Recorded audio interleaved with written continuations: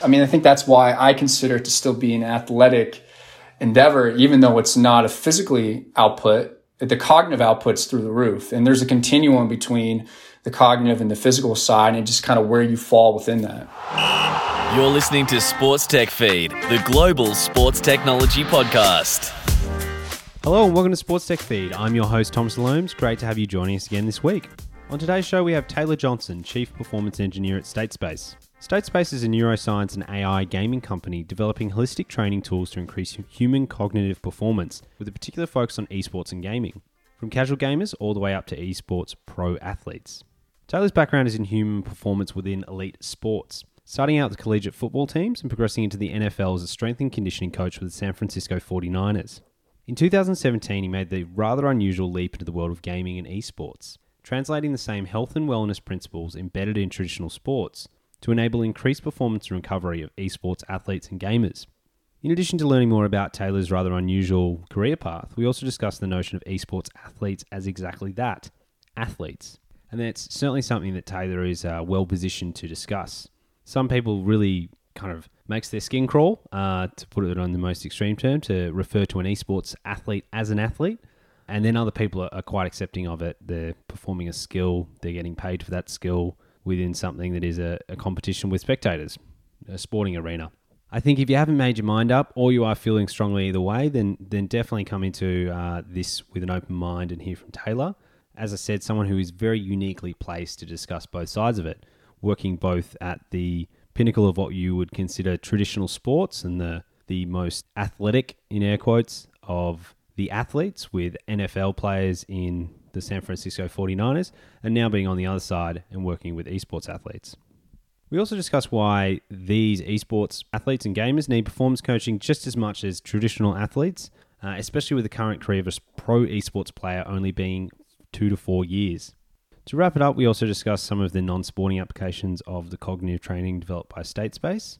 As always, you can see the show notes and hear some more episodes at sportstechfeed.com. If you'd like to get in touch with me, then feel free to reach out. Thomas at sportstechworldseries.com. Always interested to hear your views. I think this episode is probably going to prompt a few interesting comments and feedback, so please reach out. We'll also post it on LinkedIn so you can continue the conversation there. That's all from me for now. Here's Taylor Johnson. Welcome to Sports Tech Feed. Taylor Johnson, Chief Performance Engineer at StateSpace. Great to have you on the show. Hey, pleasure to be here. So, I mean, esports, kind of the direction the conversation is going to take today, I think it's fairly straightforward, but the nugget of it is esports equivalent to traditional professional sports in terms of seeing it as an athletic pursuit? And that's the kind of like the broad nugget that I want to get to, Sure. Because obviously there's ways that technology influences all that. But to get to that point, could you share a little bit about what you do at StateSpace? And then after that, we can dive into your career progression to get there.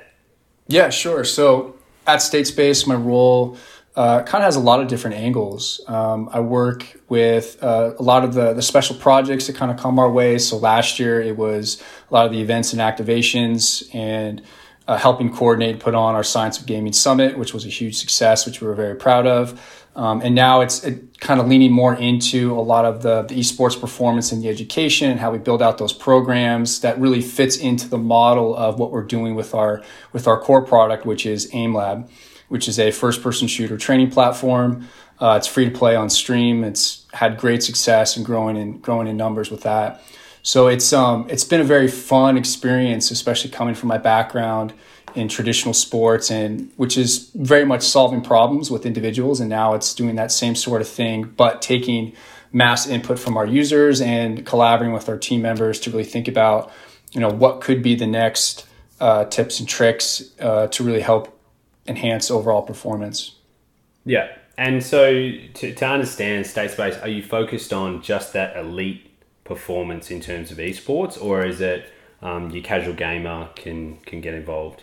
Yeah, it's the full spectrum. So it goes anything from casual gamer to aspiring pro to the top of the level of the pro ranks. And that's kind of the beauty of it is, training is training. And I think whether you're a casual gamer just wanting to beat your friends, or you're an aspiring pro to get to that pro level, or if you're already a pro player who's, been in the trenches, grinding the game and really want to level up in certain areas. And again, at that level, at the pro level, the difference between you and somebody else is just very marginal gains, right? It's just like that in traditional sports. But there are certain things that you can test mechanically and with the skill wise to really see where you're at and ways you can possibly improve. Yeah, definitely. And I think something that's used a lot when trying to explain esports as a burgeoning industry, as something that's very new for a lot of people, especially people in influential positions in traditional sports. I mean, you look at the profile, a little bit older, not a digital native, didn't grow up playing video games, doesn't understand the social element of it either. So not understanding games, that it's not just sitting in your basement by yourself. There is a social engagement level, and then professional sports, all that stuff that is a barrier to people understanding it. We use analogies a lot. So we say it's like this, it's like that. That's a very long-winded line up to a question, but do you think esports and sports, those analogies, pretty much you find one that matches either way? Like, is there pretty much a direct lineup at all times in terms of helping people to understand esports as compared to traditional sports? Yeah, I mean, a lot of the examples that I use are especially explaining a lot of the training that we do, or like the training program or the platform that we have is, if you take like American football, where you have a practice script and you have, team period, special period, individual period, offense, defense, and you're thinking about schematically different technical and tactical abilities that you're trying to enhance relative to the game and working backwards from game day. What we've done with AIM Lab is we kind of break up these different skills into these 3 domains, perception, cognition, and motor skills. And we have different tasks that kind of fit within that. And so I think one of the better analogies is thinking about, so in American football, if you're offensive, defensive lineman, you're practicing certain drills that get you better for the game, and then relative to the opponents that you're playing. Well, we can get fairly close to that. Same sort of thing with what we're doing in AIM Lab and the training scenarios, and it's all context based. I mean, that's why one of our key functions is making sure the sensitivity crosses over directly to the games that they want to play. So whether it's Apex, Fortnite, Call of Duty, or even like Valorant now, which is the new game that's just massive. So just to jump in there for people that don't understand that point, that's around game engine, game physics. Is that correct in the sense of, say you have a first person shooter or an FPS, that you move the mouse or whatever at this speed? Correct. And it matches that on the screen. And similar also, I've been trying to understand a bit about Valorant. Don't play it myself, but trying to just understand it in terms of how it fits in the esports universe, and people were talking about different size kill boxes and different that as compared to something like Counter-Strike Go. Yeah.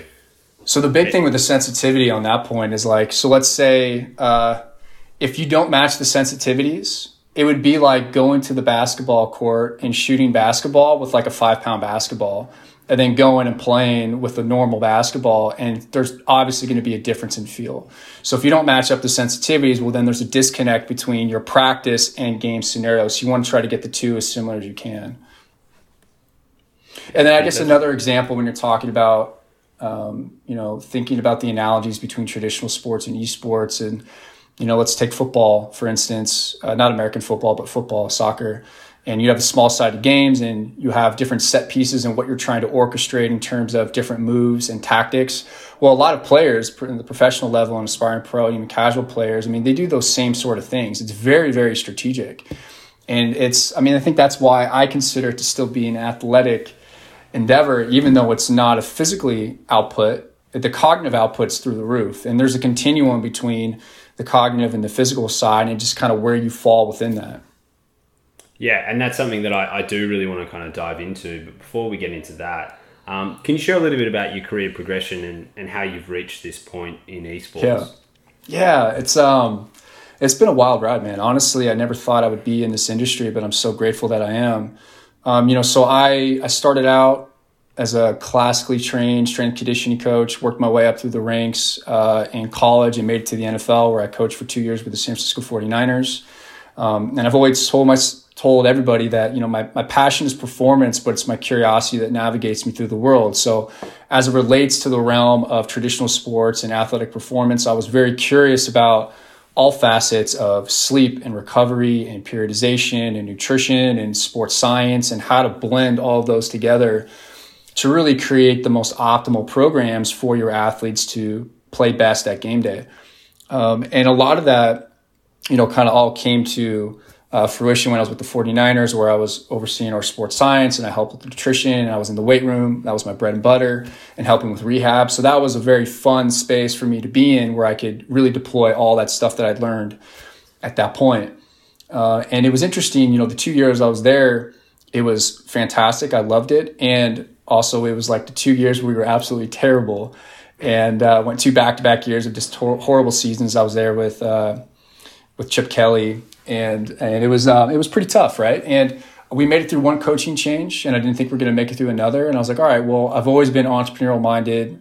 I wanted to have a much bigger impact than what I was able to have at that professional level in the NFL, more specifically towards youth and the next generation of who's going to be coming up. And I was like, all right, well, if there's ever a time to pivot, now's the time. The NFL will always be there. I could always go back to that if I choose to. And decided to pivot. And that was halfway through that second season. I started reaching out to, friends and colleagues and mentors and asking about what might else be out there. If, knowing me, what else might be out there, something I'd be interested in. And one of my buddies was a CEO of a tech company. He goes, hey, you should check out esports. And I had known of it. I just didn't realize how big it had gotten. So you weren't kind of in the esports world, quote unquote. I was not. No, yeah. I was not. I mean, one of my roommates back in the day was, an avid gamer. I used to game with him, but I was absolutely terrible. But I always appreciated the level of strategy and the technique and the tactics that went into it.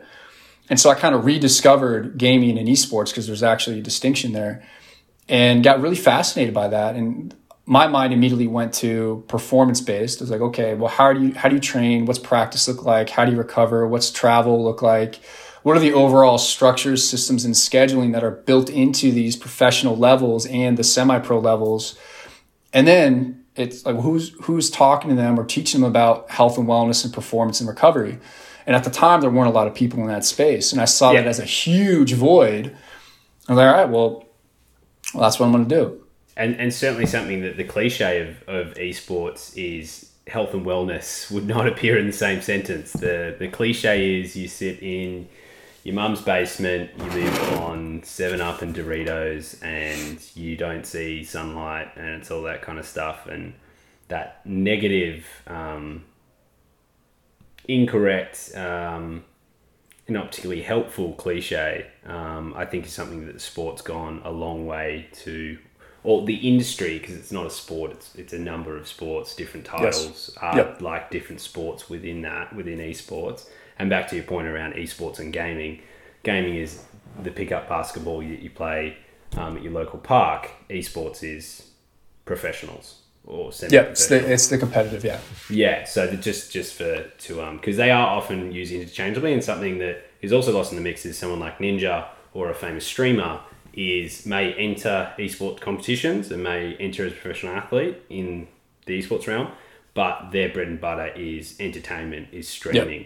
Yep. So the equivalent of there's the guy on Instagram, I'm trying to think of his name, he does trick shots, like trick catches and things like that. Like that's kind of similar-ish, I guess. Mm-hmm. A lot of skill, but not the same thing. So yeah, coming into that, and as I said, health and wellness, what was the state of the industry, and kind of what did you come into? Was it as bad as you think it was? Was it better? Was there just no engagement? Was there anyone thinking we need to be talking about this, or was it a lot of education to begin with?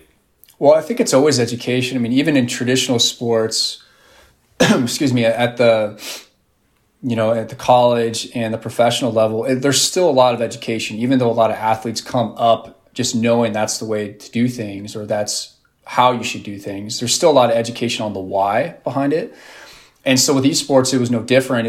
I think people understood at some level, like, yeah, this could be important, but they just didn't really grasp the why. And so a lot of the conversation that I had initially was really approaching it from the angle of your brain is your moneymaker, right? So you being able to have a very high cognitive output with focus, resiliency, and do that day to day for many hours during the day is going to be the difference between you and somebody else getting a pro contract or staying pro for as long as you can. So it's about performance and it's about longevity. And the longevity piece was really geared towards having them think a little bit differently about their careers, of not like, yes, it's the here and the now that is important, but also where am I going to be 2-4 years from now, 5-10 years from now? Because what's interesting when I started looking at the space is the average career for a pro gamer in their prime, in their quote unquote prime, was 2 to 4 years in length, depending on the game title. And I was like, that's crazy, because and what age is that? Just quickly on that. So 2 to 4 years. It's young. I mean, it's early 20s. Early 20s. Yeah. Yeah. So, when people start going pro, it could be anywhere from like 17, 18. And then by the time they're 21, 22, that's when they start to kind of hit their prime, which is ridiculous. Now it's shifted a little bit because I think more people are starting to get in tune with their bodies a bit and take care of themselves. So that was a big talking point. And also, again, going back to the conversation around this is about performance, longevity. That means more money for you, more money for your families, and thinking about, these 3 pillars around like how do you build out this player that can be agile, not only in the game, but then outside the game. You have player development, both personal and professional. So putting together programs and education around understanding time management, stress management, finances, social media, relationships, both healthy and toxic. Things along that nature. And then the second pillar is around esports performance. So that could be lifestyle, mindset, nutrition, movement, recovery. And the third would be a bridge program to give them the mentorship and tools to then go be successful for life after gaming, whether they want to go into streaming or content creation, or if they want to go be a caster, or if they want to go into some other industry. It's given them the opportunities to be able to pivot. And I think that's really important because, at the end of the day, these are young adults who are dedicating a lot of time and energy, making a lot of money, but they're dedicating a lot of time and energy to one specific craft. And it's giving them the opportunity to see like, yes, with those skill sets, you can then open that up into a lot more opportunities that go beyond just the game itself. Yeah, which is, an absolute no-brainer when you lay it out like that, and something as well that traditional sports surprisingly still struggles with. Especially on that last pillar, which is essentially life skills. Preparing yourself for life after sports. And I guess in esports, and my assumption is that people aren't as burnt out as professional athletes, say the body of an ex-college player, an ex-NFL player, in terms of burnout at the end of career and what the toll it takes on their body. Is that a correct assumption, or is there some sort of mental burnout from the stress? And yeah. I would say it's a different type of burnout. It's a cognitive burnout. It's a very, and I haven't experienced that myself, although I've experienced burnout with work because I tend to overwork at times, and then I need to dial myself back and get more work-life balance. And I think that goes for a lot of people. And I think, when you talk about the burnout of traditional athletes, it's a lot more of the physical tax that they take on their body, especially if you're looking at some of these, some of the linebackers or the offensive defensive linemen or the running backs in American football, where they're taking a beating every single snap, right? In gaming, it's a much more cognitively taxing. It's long hours. It's staying up for long times during the day. It's back-to-back games. The travel schedules are quite crazy, although right now it's very different. So I think not getting the proper recovery and allowing themselves to really replenish body, mind, and spirit in between these big games. That's what tends to compound over time and then leads to a different type of burnout. And I guess in terms of accessibility, you're up, you're there, you're at your computer, your laptop, whatever device, your console. As I think a lot of people who are working from home for the first time are realizing that when your workstation's only meters or feet from your bed, it can be pretty hard to switch off as well. Oh yeah, definitely. So, and on that, is that the reason for that 2 to 4 year kind of average career span is because of burnout? And also following on from that, why is it at such a young age that these athletes are burning out? So to your first point, that year, the 2 to 4 years in range, for that burnout, there's more research that's coming out now. The good thing about all of this and where we're at right now in the current state of gaming and esports is a lot more research is now being done to answer those questions. So a lot of the times you have like overuse injuries, so those are the physical injuries because you're in certain positions for long periods of time. So you tend to get overuse injuries very much like you would in other sports and whatever you're doing. And the cognitive side, we talked about the age. I think that age range is because they start so young. I mean, they start gaming heavily at a younger age, and then that just compounds. And by the time they get to an aspiring pro professional level, it's kind of like this, it's the way it's always been done sort of idea, where if you look to other styles of players that maybe come from Korea or overseas, that their whole mentality is to grind the game. They'll play 10, 12 hours a day. Well, that's the way it's always been done. They're some of the best in the world. So that's a confirmation bias. So we need to do it that way. And I think a lot more teams are getting more smart about how they program and put together their practice scripts. So there's actually more breaks in between. They don't burn their players out as much. And they're now being more methodical in terms of when they were traveling, okay, well, where are we traveling? What time zones? How do we need to work backwards from that and make sure we plan accordingly so that we can take into consideration, jet lag and all these other variables that then come into play that could impact performance. So in years past, it's been very much like, well, this is the way it's always been done. Let's do that. Now it's starting to kind of turn and take the performance model from traditional sports. Complexity, which is a part owner of the Dallas Cowboys, they're a great example. They're very forward thinking in how they take care of their athletes and really plan out their practice and periodization. Probably more so than a lot of the teams, but there are a lot more teams are getting more in tune with that, which is great to see. Yeah, and I mean, it's like in anything in sports or anything competitive, as soon as you see discernible gains from it, then it starts becoming an industry standard because you just can't keep up. And if you're not at the leading edge of science and technology, well, then you will be left behind. Yeah, and the question you got to ask yourself is, are you successful because of or in spite of everything you've done? Which is really hard to answer. And I would pose that question, like when I worked for Infinite and we had our 5 organizations and 14 professional teams, that was a conversation, one of the very first conversations I had to get them curious about, well, maybe we should try something different, because that's a very hard question to answer. And what I've found is at the core, everybody is at least a little bit curious about how to make themselves better, right? But if you can word it in a way where it lands for them, where it can be most meaningful and impactful with, okay, their brain, cognitive performance, that's obviously very important because it's the processing, the cognition, and the motor skills, the output to then execute those techniques and tactics on a daily basis. Well, then you can kind of get them hooked into this idea of, okay, well then what feeds into that? Well, it's your nutrition, it's your mindset, it's recovery, it's sleep, it's exercise. So then that kind of opened up the gateway to have all those other conversations of different modalities to use. And that became like that esports performance model.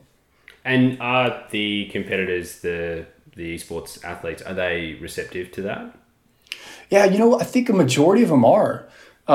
It takes time. I mean, it was interesting, I think what helped when I started working with teams is coming from the NFL, because most people can recognize the Shield in the NFL. And I think there was a little bit of that coming in where they listened from that standpoint. But I was very honest. I was like, look, guys and girls, because we had some female teams. I'm like, look, I don't know much about gaming right now, but I want to learn with you. And here's what I know can help level up your performance in these areas.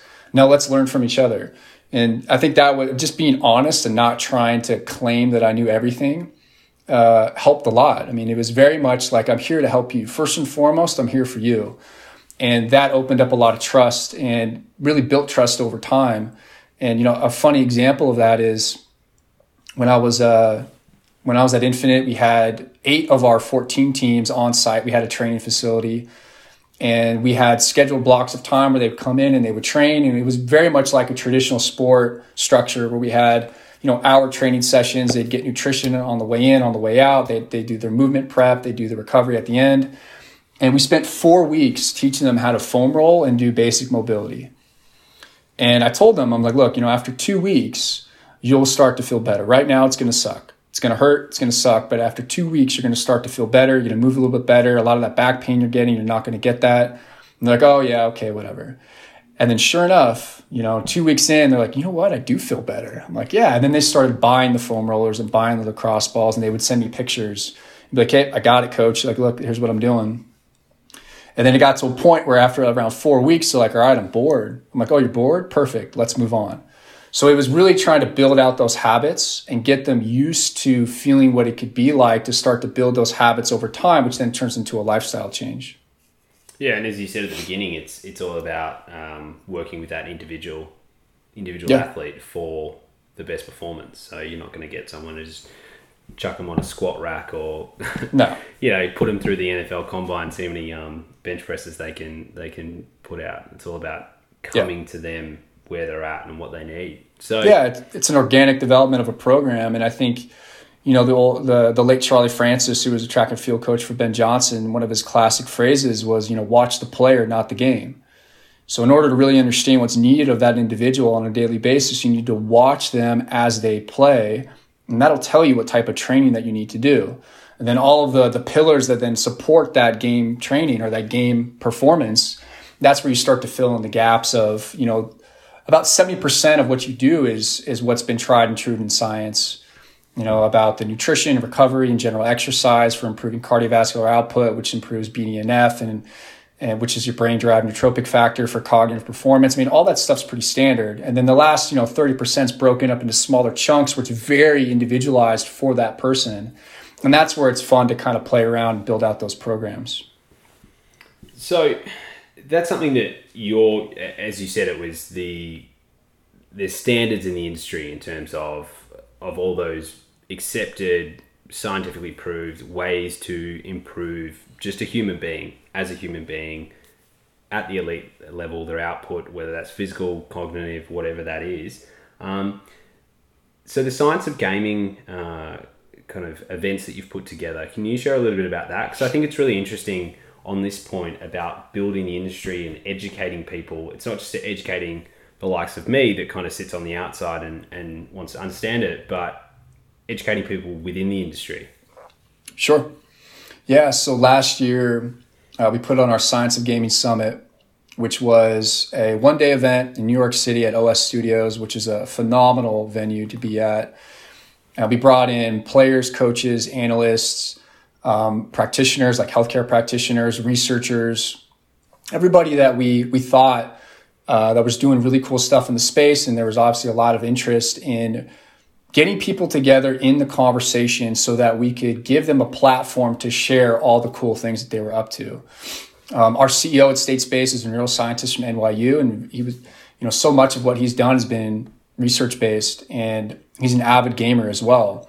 And so we really wanted to bridge the gap between the scientific community and what's currently being done with what's happening in esports and gaming, and then think about, well, what could the potential be, and really use that as a platform to, again, highlight awesome individuals in the space that are up to some really cool stuff as it relates to gaming and performance and just the research in general, and then pose the questions around, well, what's next? So here's what's happening now. Here are the things that we're looking at. Here are the conversations that we're having. What's possible? I mean, anything's really possible as long as you just got to start the conversation. And so we hope to do that. I mean, we're planning on doing it this year again. It may not be in person depending on how things go with everything with COVID, but we plan to do that every year and have it be a platform to really showcase other people in the industry that are doing amazing things, and have pro players sharing their experience and their journey, like their path to pro, which I always think is super fascinating. Everybody's got their own unique story and sharing. And that's kind of what this Science of Gaming series has turned into, as an extension of that summit, into smaller, shorter videos with subject matter experts, players and coaches. With the subject matter experts, it's again taking topics and concepts that are maybe in traditional sports or other industries, and then bringing them into esports and seeing what the transfer could be. Or if they're already doing stuff in the gaming and esport industry, highlighting that application and how it could serve all of the people that are gaming that just want to get better. And then the players and the coaches have taken, best practices, tips, tricks, and their life stories around how they got to where they are now and what they think the future could be, and having them showcase that in, short video clips that we can share with everybody. And is there cross-pollination with traditional sports?